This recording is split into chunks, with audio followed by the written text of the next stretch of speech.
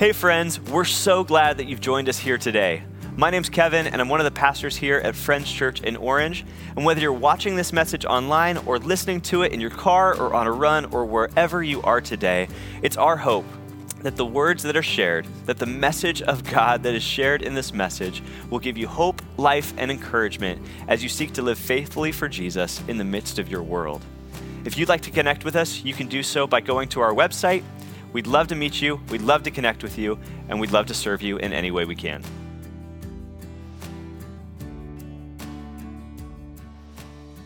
Love what they were saying. I hope to see lots of you guys take a step into Alpha. It is one of the most amazing journeys I've taken in my faith here, even with Friends Orange. Some of the sessions that I've been a part of last year absolutely changed my life as I got to just see God work in people's lives, including mine. So I just want to reiterate, that's such a great opportunity for you guys. This past week, I had the privilege of traveling with Matthew, who's our senior pastor at our Yorba Linda campus and kind of the spiritual dad of our Friends churches here in Orange County, and him and a few other people from our leadership team. And we were doing what you do sometimes is you go to a conference, right? We were meeting with a few other churches in Atlanta just to talk through what does the gospel and Jesus and the church look like in today's world, post-COVID? What are we learning? Just learning from God and one another. So we show up at the airport, meet everybody, and I'm like you. It's like I do not like checking my bags. My bags have disappeared more times than I can count through the years. So I've got my little rolling suitcase, thing that everybody takes on planes these days. And so I'm walking through, and I'm getting ready to get on the plane, scan my boarding pass, and the gate agent goes, "Excuse me, sir, I'm going to have to check that." And I'm like, "I'm sorry, what?" And it's like, "Yeah." And I'm like, no, I already went. And he goes, "Well, put it up here." And I kid you not, maybe that far, maybe that close. And he's like, "Oh, it must be the wheels." And I'm like, "I've taken this on." He goes, I'm like, "Okay, I'm not going to make a big scene. Let's get on the plane. I don't want to hold everybody up." But I get on the plane. I'm just like, that's so not fair. Like, I've taken this thing on the plane so many times. So I get on the plane. I find my seat. And then everybody's coming by me, rolling their bags that, I kid you not, are the same bag that I just was forced to check at the gate, yet theirs are going up nicely in the thing, and I'm like, I can't believe this. This isn't fair. Like, but I'm not saying anything to them. And then as we continue on the flight, of course we go now, and they give you your free drinks in your little teeny tiny pretzel bag, but if you want some snacks, you can pay for it. And I'm like, oh, okay, fine, I get some snacks or whatever. And I see, the guy across the aisle from me, like, he wants some snacks or something. She's like, "Okay, that'll be $7. And he goes, and she's like, "Don't worry about it now, I'll come back." She never came back and charged him. He got free snacks. I paid $7 for my snacks. And I'm like, that's not fair. And it's like, they take my bag. They're charging me for snacks. I can't believe what's happening. This isn't fair. And I was thinking about that this week in the context of this message. And like, that's not fair is something that just seems to get born in us from the time we're little kids. I mean, I've got siblings, or if you were out with friends when you're getting ice cream when you're a kid and somebody makes the scoop a little bit bigger for your friend, you go, "That's not fair, he got more." Or you're under the presents under the Christmas tree with your siblings. I don't know about you, but I would count them. And I would know how many she got and how many I got, and if there was more, or if they were bigger, or if the perceived value was greater. It's like, that's not fair. And all of a sudden, as teenagers, we end up in classes, and they start doing group projects, and there's people that carry their weight in these group projects, and there's people that do nothing, and everybody gets the same grade, and you're like, that's not fair, because sometimes it was me who did nothing, and the other people are screaming at me. But this happens as we go through life, right? All of a sudden, especially parents, I love seeing all the young families and young parents here because, some of them, you talk and you're just exhausted. And I just love you guys that you even fight your way to get to church. It's unbelievable. And then some of these parents have these babies, just like, "Oh, they sleep so great through the night. Just amazing. They've been sleeping since 2 weeks." And you're like, that's not fair. It's like I'm exhausted for 3 years because of my baby. So here's the thing. There's so many things in life. We just go, that's not fair. And maybe what we really mean, is more of that's not what I was expecting. That's not what I wanted. That's not what I had hoped it would be as we walk through life. But the one thing we know is we never grow out of it because the world is hard and the world is challenging and the world isn't fair. And here's the thing. It's not only in stuff that we compare to one another. Oftentimes we can start comparing relationships. Maybe sometimes we see people that have great friends that they've had their whole life, and you go, that's not fair. How do they have such great friends? And we feel alone, and we feel lost. We'll look at families, we'll look at marriages, and we'll go, that's not fair. They seem to have such a great marriage, and ours is hanging by a thread. We'll look at the relationships that seem to exist in some families and go, how do they have that? That's just not fair. I haven't talked to my brother or my sister or whoever in so long, and you just want that kind of relationship. And here's the thing, as we go through life, like how do we live? Not just survive, but how do we live? How do we even find joy and the full life that God promises in a world that's totally unfair? And in a world where we're constantly saying that. And here's the deal.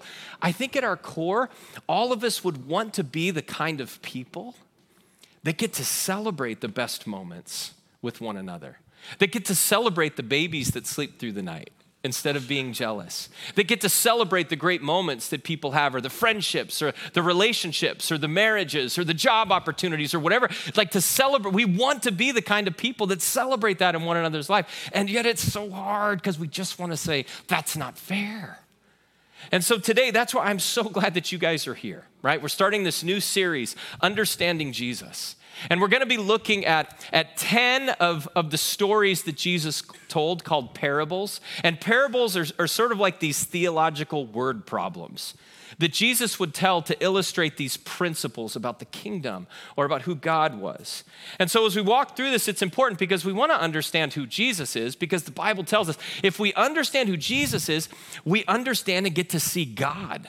And we understand who he is as our heavenly Father, which is really important because if you were here last week, I invite you to go listen if you weren't, because if we understand who God is, we can understand who we are because he's our heavenly Father. He's the one who created us. And so then we really get to understand ourselves as we walk through this.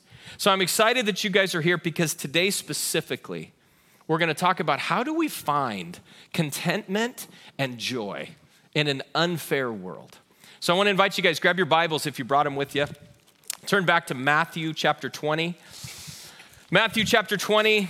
If you need a Bible, there are always Bibles back there in that corner on some shelves. I invite you to go grab one. You can use it not just for the service, you can take it.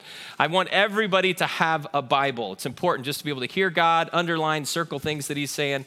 But Matthew chapter 20, let me give you a little context before we dive into this. So Jesus having a conversation not just with his disciples, but people are gathered around as they usually were. And Peter, right, one of the very first disciples, friends, followers of Jesus from the very beginning, he asked this question, right? And he's like, hey, Jesus, we've given up everything to follow you. What are we going to get? And you're like, oh, he said that? It's like, yep, he said that. So Peter says that, and then Jesus, you can imagine, probably just smiles and takes a deep breath. And he just unpacks basically like, oh, Peter, don't you remember, don't you know, God is so good and he's so kind and he's so loving and you can never outgive God. Anything that you give, he's going to multiply, he's going to bless you, he's going to give over 100 times what you could possibly give back. And it may not be in this lifetime, Peter, but it may be in eternity, but trust me. He's saying God's good and you can trust him in that. And then he says, you know, the surprise is oftentimes some of the greatest in the world will be the least, and some of the least will be the greatest. And then Jesus tells this story in Matthew chapter 20, verse 1. For the kingdom of heaven is like a landowner who went out early in the morning to hire workers for his vineyard. He agreed to pay them a denarius for the day, and he sent them into his vineyard. About 9 a.m, he went out and saw others standing in the marketplace doing nothing. He told them, you also go work in my vineyard, and I'll pay you whatever is right. So they went. He went out again at noon and about 3 in the afternoon, and he did the same thing. At about 5 in the afternoon, he went out and found still others standing around. So he asked them, why have you been standing here all day doing nothing? Because no one has hired us, they answered. He said to them, yes, go and work in my vineyard. Okay, so just to understand, it's a pretty simple story, but so this landowner, clearly he has a lot of work available for people. And as he's walking through life, he starts his day by he agrees, right, to this contract with these workers. And he said, I'm going to pay you a denarius, which would be a day's wage. So in this county, kind of the average day is a couple $100. So they agree, all right, you go work for me all day, I'll give you $200. And I'm like, awesome. So they went out to work. But as he's going through his day, he sees these groups of people. And what do we learn about the landowner as he invites them into work? He just says, look, I'm going to go work And he said, I'll pay you whatever's right. He doesn't even agree. They don't even agree on a price. He just says, I'll pay you what's right. And they say, okay. So they go to work. And he does this 4 times throughout the day, at 9, at noon, at 3, and then at 5. And so we see there's a couple things. I know as you guys read the Bible, you're like me and questions come to your mind. And so the first thing I start thinking about is, what are the observations that we have about this landowner? What can you see about who he is? And the one thing we can see clearly, like I said, is, well, he's got a lot of work. And he has a desire and a heart for everybody to contribute and to work. He doesn't reject anyone. He wants them to use their skills and their gifts and abilities. He invites them into this great story. He's compassionate because he sees people that the world would have been holding at a distance because they don't have a job. So he invites them in. He's compassionate and he's kind and he's generous. And at the end of the day, he's good. You go, man, he seems like a good man. And then we can also learn some things about these workers, right? They want to work. Whether it's the ones that are in the morning or the ones that are standing around, they're just waiting for an opportunity. And the landowner gives them, they said, yes, we'd love to. They don't even negotiate. It's like, all right, I'm in. I'm in to do whatever you're doing. Like, they're content, they're happy. So you have this thing where like everybody's happy, everybody's content. So let's see what happens. Verse 8, when evening came, the owner of the vineyard said to his foreman, call the workers and pay them their wages, beginning with the last ones hired and going on to the first. The workers who are hired about 5 p.m. came and each received a denarius. They got the full day's wage, the $200. So when those who came were hired first, they expected to receive more. But each one of them also received a denarius. When they received it, they began to grumble against the landowner. I bet they did. Those who were hired last worked only 1 hour, they said, and you've made them equal to us who become the burden. We've borne the burden of the work, the heat of the day. They start grumbling like, can you believe this? What are you doing? They only worked 1 hour. They only worked 4 hours, or they only worked 6 hours. We worked all day for you. We were out here slaving. Remember, these are the people that were eager, willing to work, content with the agreement and the arrangement they made. And then all of a sudden they start to grumble and complain. And what do they start shouting? That's not fair. That's not fair. What are you talking about? That's not fair. Because here's the thing, fair, according to them, and fair generally for us, is that we decide what we and even others should receive. We get to decide what we receive and others. And generally, what that means is more. In a word, fair for us, just like these workers, is generally more. Because number one, it says right here in the passage, they expected to receive more than everybody else.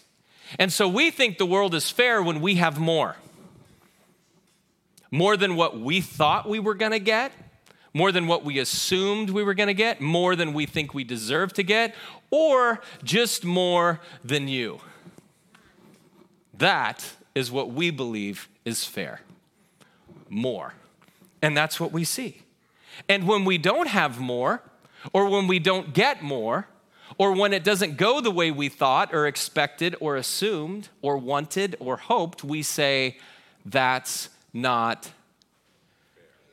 That's right.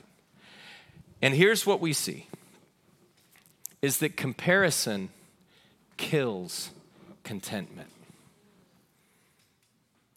There is one thing that will destroy you from the inside out. Comparison. Everyone was content. These guys had agreed on a wage with a good landowner. They had gone out and started on this adventure. They were fine. They were content. This is great. Until someone else had more in their mind. And it wasn't even more. It was the same. But in their mind, it was unfair.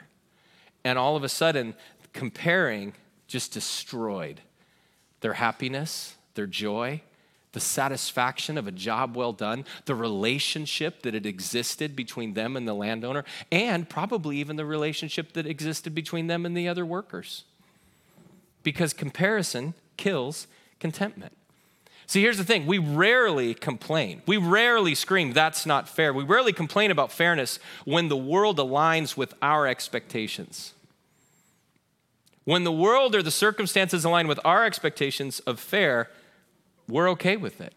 But even if, and sometimes especially if, the outcome is unfair to someone else, that's when we scream, that's not fair. Like, we're even okay if other people get punished, but we get what we think we deserve. That's how insidious it is, this comparison thing. As long as we have more, then it's fair. And that's the way we tend to work. It's true of all of us. It's a product of this heart condition. I realized I was thinking about it this week, and my flying illustration with my bag and the snacks, I'm like, oh my gosh, this is true of my whole life. I remember when I was younger, probably 12 or 13, all I wanted for my birthday was I wanted my mom and dad just to totally like fix up my bike. I had this BMX bike, and I was riding dirt tracks and jumps with my friends, and their bikes were a little better. So I'm like, I want to just fix it up. This was a few years old. And so they took a massive sacrifice and fixed up this bike. And so for about 3 months, it was awesome. And then Christmas came. And my buddy got a brand new bike. And then all of a sudden I was like, oh, my bike's not as awesome as his bike anymore. And it was like 3 months old. It was amazing 3 months ago. It was amazing the day before Christmas. And then all of a sudden he pulls this bike out of Christmas, and it just wasn't good enough. I remember when I was in high school, my parents sacrificed, and they got this old Jeep for my sister and I to drive. It like would barely stop even. Like the brakes, like sometimes I had to coast along the curb, like just rubbing the tires to get it to stop. Like it was that, but it was awesome. And I learned to navigate it. It was great. And it would leak, and it was fantastic. I had to put water in it every single week. I mean, it was awesome. So I get this old Jeep, and it's broken down, and it's great. And then all of a sudden, about a year later, my buddy shows up in what? A brand new Jeep that actually stops. And I was like, oh, wow, that seems cool. And it never changes. All of a sudden I grow up, and one of my goals in life, right, was to have a car with heated seats. Because who doesn't need heated seats in the freezing winters of Southern California? But I thought, wouldn't that be amazing? Like if I could only have a car with heated seats, maybe even like the little compass, in the rearview mirror. That'd be awesome. So I get a car with heated seats. And then my buddy gets a car with not only heated seats, but you have these cars.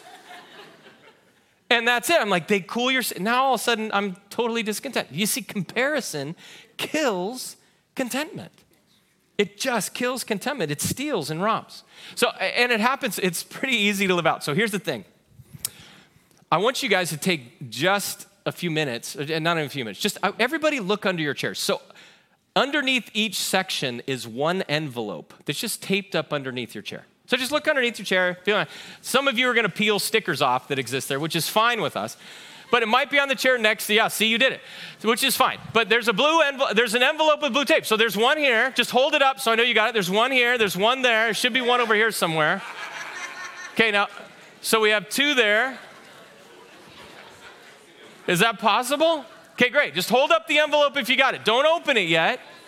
Just hold it up. You got it. Anyone over here? One there. Okay, now here's the deal. Just open the envelope. Tell me what you got. Let's start over here. What'd you get?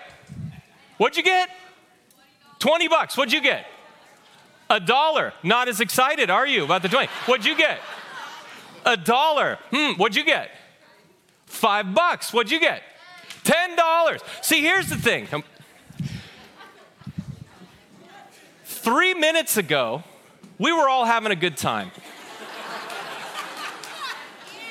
And we were all content, and we were thinking, okay, I'm starting to understand this, but that's for other people. And then all of a sudden, only 5 people get these envelopes.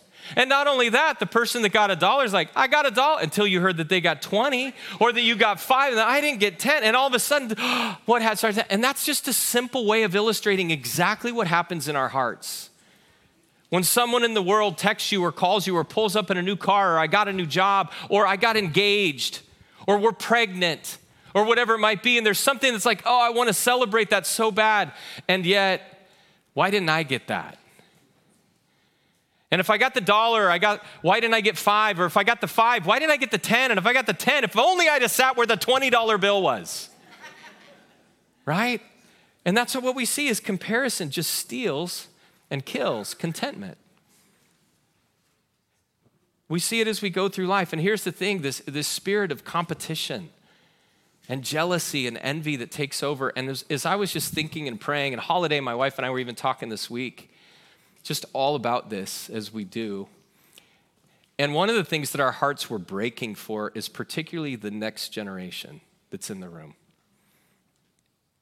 And the reason largely is because of what you fight and the world you grow up in with the technology that's available to you around social media.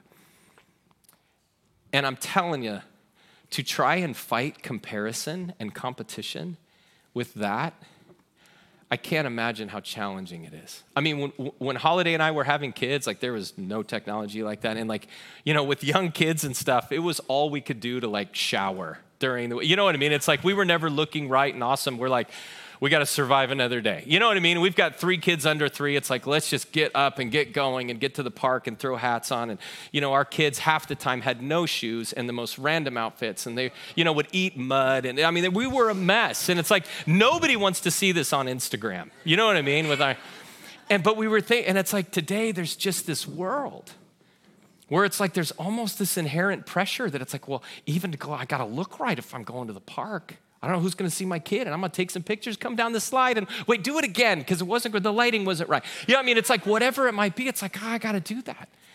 And that's just parenting. I mean, just like I said, for young adults, it's like what you post and what you say, and am I saying this right? And am I going to the right things with the right people and wearing the right, I just can't imagine the world of comparison that you're growing up in. And I'm just telling you, it's so hard. And it just kills contentment. Because I want to tell you, you guys are beautiful. And you're amazing. And you're living amazing lives. And there's a good landowner who's making sure, hey, you want to work? You want to walk with me? You want to live and just living in that contentment. Constantly the battle that you face. And so is just to pause, knowing that comparison kills contentment, is there a place in your life today, as we're talking about this, where you're battling or you can see comparison in your life? Just think for a minute, maybe it's you, and just, is there a place in your life you're like, yeah, I can see where that shows up. Maybe it is things or stuff. Maybe it's finances or neighborhoods or homes or cars. Maybe it is relationships or marriage or kids or jobs or promotions or business. There's no end to the opportunity for comparison. But is there a place in your life where comparison is killing your contentment? Just want you to identify that. Because as we walk through this journey together, I'm going to give you an opportunity to find freedom from that. Because the one thing we see and the one thing we know is, remember, while oftentimes the Bible and even passages and stories like this, just like last week, while they reveal something about us that we can identify with, this passage and this story isn't about us. Remember, it's about the landowner. It's about the kingdom of heaven. It's about who God is. It's about understanding Jesus. And so that's what we need to focus on is what do we learn about him and the heart of our Father? So as we read on, how does he respond in verse 13? He answered one of them, I'm not being unfair to you, friend. Didn't you agree to work for a denarius, a day's wage? Take your pay and go. I want to give the one who was hired the last the same as I gave you. Don't I have the right to do what I want with my own money? Or are you envious because I'm generous? He's dealing, right, with the people that followed first, which remember, go back to who asked this question? Peter, the first disciple that's been walking and following Jesus the whole time. And so who's he talking? He's talking and saying, wait a minute, don't miss out on everything that's amazing. Didn't we agree? Haven't you gotten to work all day? You were so excited about this journey that we were going on together and who I am and the opportunity that I created. And you were probably even more excited to have help. And all these people walk alongside. And he's saying, don't you remember my kindness? Don't you remember my goodness? Don't you remember my generosity and compassion and my goodness that invited you into this story? Don't you remember who I am? And that's where we see that fair, actually, biblically, is where God decides what we and others get to receive. We don't get to decide, but God decides what we and others receive. And here's the thing. That's because fairness for us is more, but fairness for God is actually generous. He's generous. There's more than enough work. There's more that he's saying, I own it all. Like, haven't I given you everything? Isn't there more that's possible?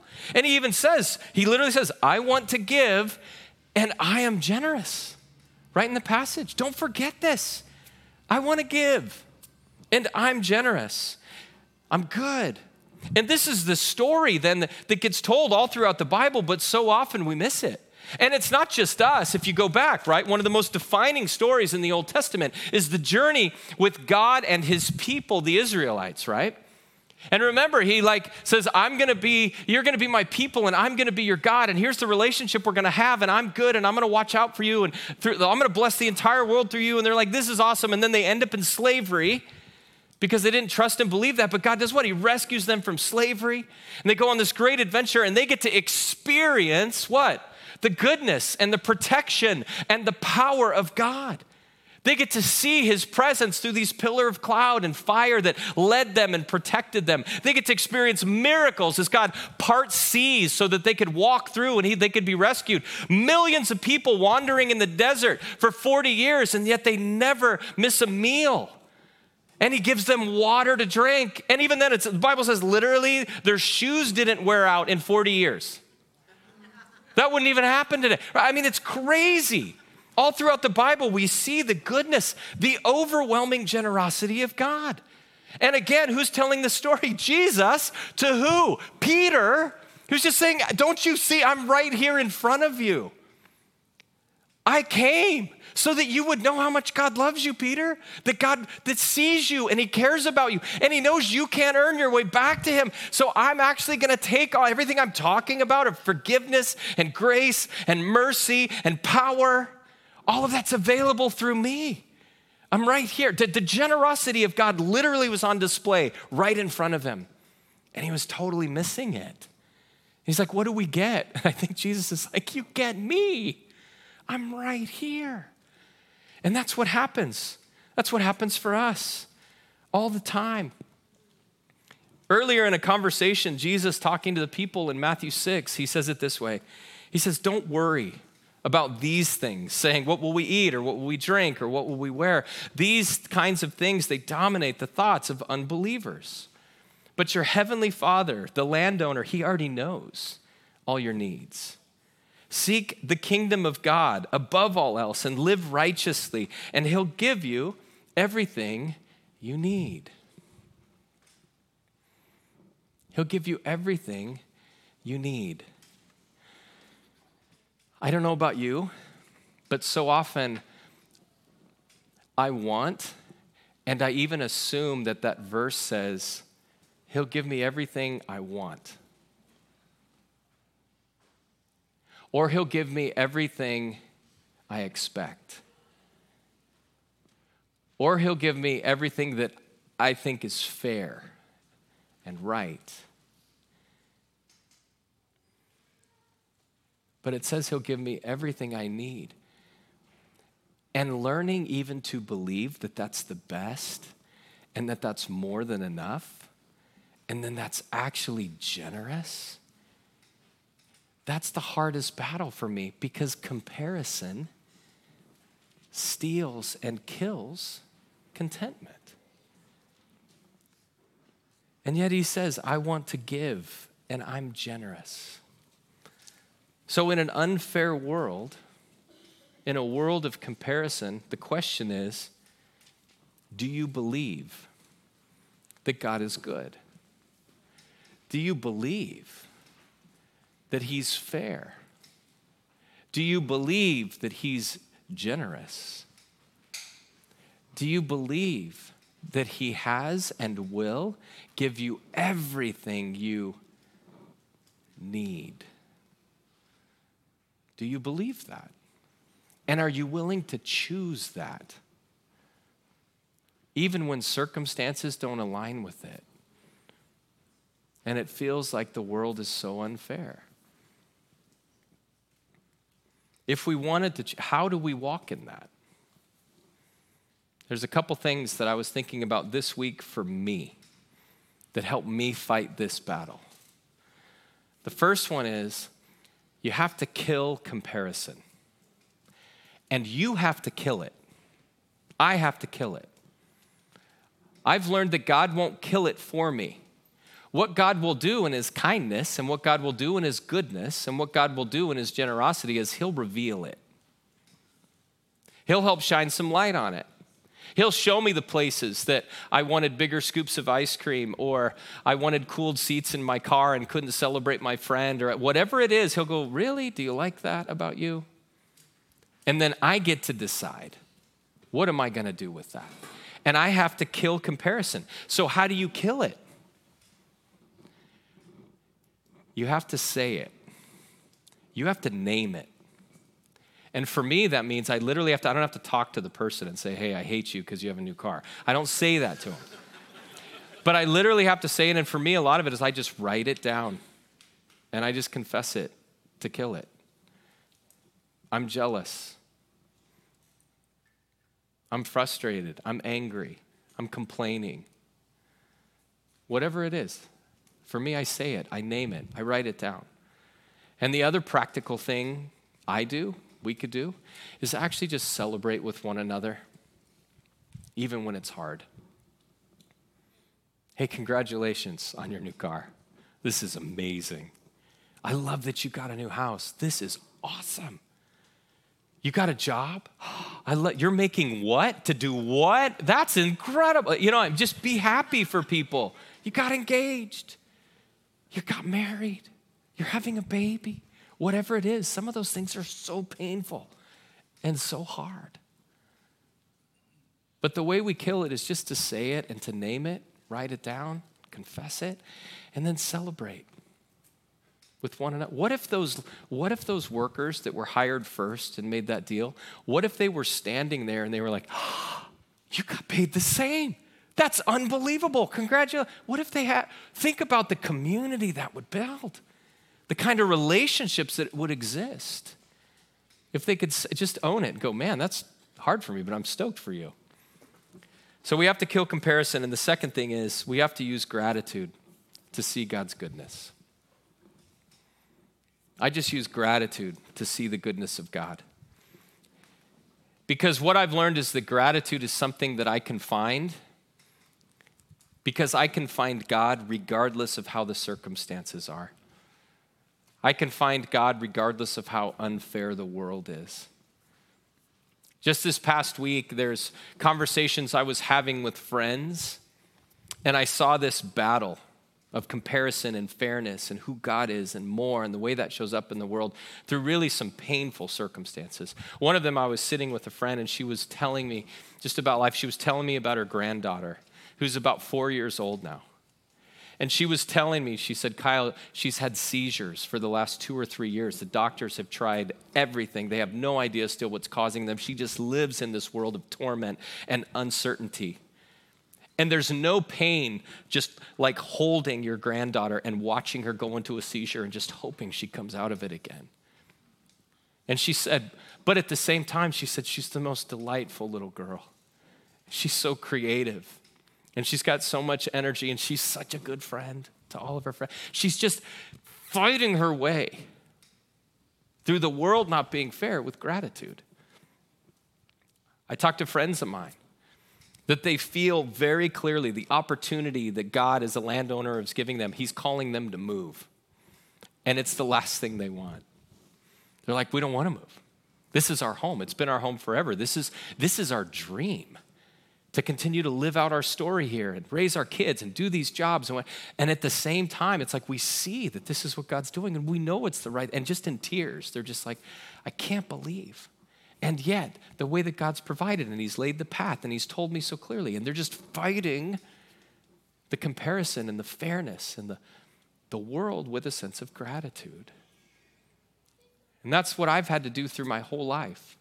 Whenever circumstances or darkness feel overwhelming, because God's present, just like he was for his people all through the Bible. And he won't always change the circumstances the way that we want him to, but he will carry you through them. because he's good, and he's loving, and he's powerful, and he's kind. The way we find joy, contentment as we walk through this world is by killing comparison in our life, celebrating with people around us, and living in gratitude. So as we close today, I'm going to give you some time to respond. But before we do, I just want you to close your eyes for a second. And I invite you to do that because I just want you to have a moment to reflect quietly and just internally, just let God talk to you.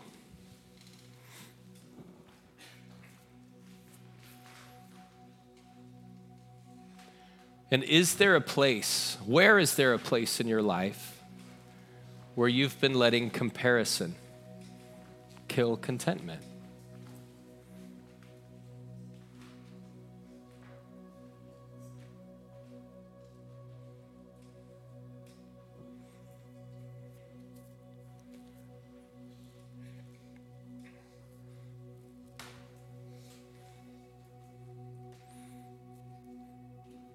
Father, thank you for speaking to every single one of us today.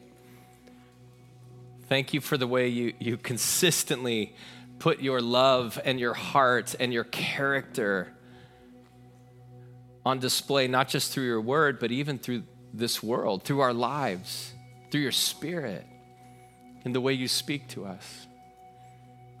And I believe today, now that you're inviting us into a more full life of joy and contentment, a life of freedom.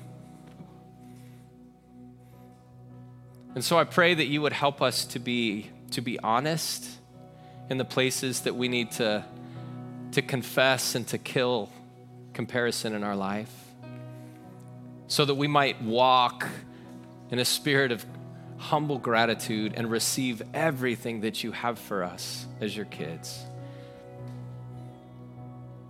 We love you, and we pray this in the power of your name and your spirit. Amen. I want to invite you, if you would just stand with me. And I'm going to invite you to act out and to practice what we just talked about. So on either side of the room, there's crosses like there always are, but there's also some pieces of paper and some pens. And I want to invite you that as we respond, Angel's going to sing a song of gratitude over you. And I just want to invite you to come down and to grab a piece of paper, and on one side, write what needs to die. Just say it. Just name it. The place of comparison that's been stealing and robbing your life. And on the other side, I just want you to write down and practice gratitude. What are you thankful for today? And then you could just leave it at the cross. There's also some space over on the prayer and praise wall. We just put that up as an opportunity for you to roll up pieces of paper in there. And here's the thing, our prayer teams pray over all of these things for your life. So as we sing and respond, I want to invite you to walk in humble courage, and let's practice what God's inviting us into today.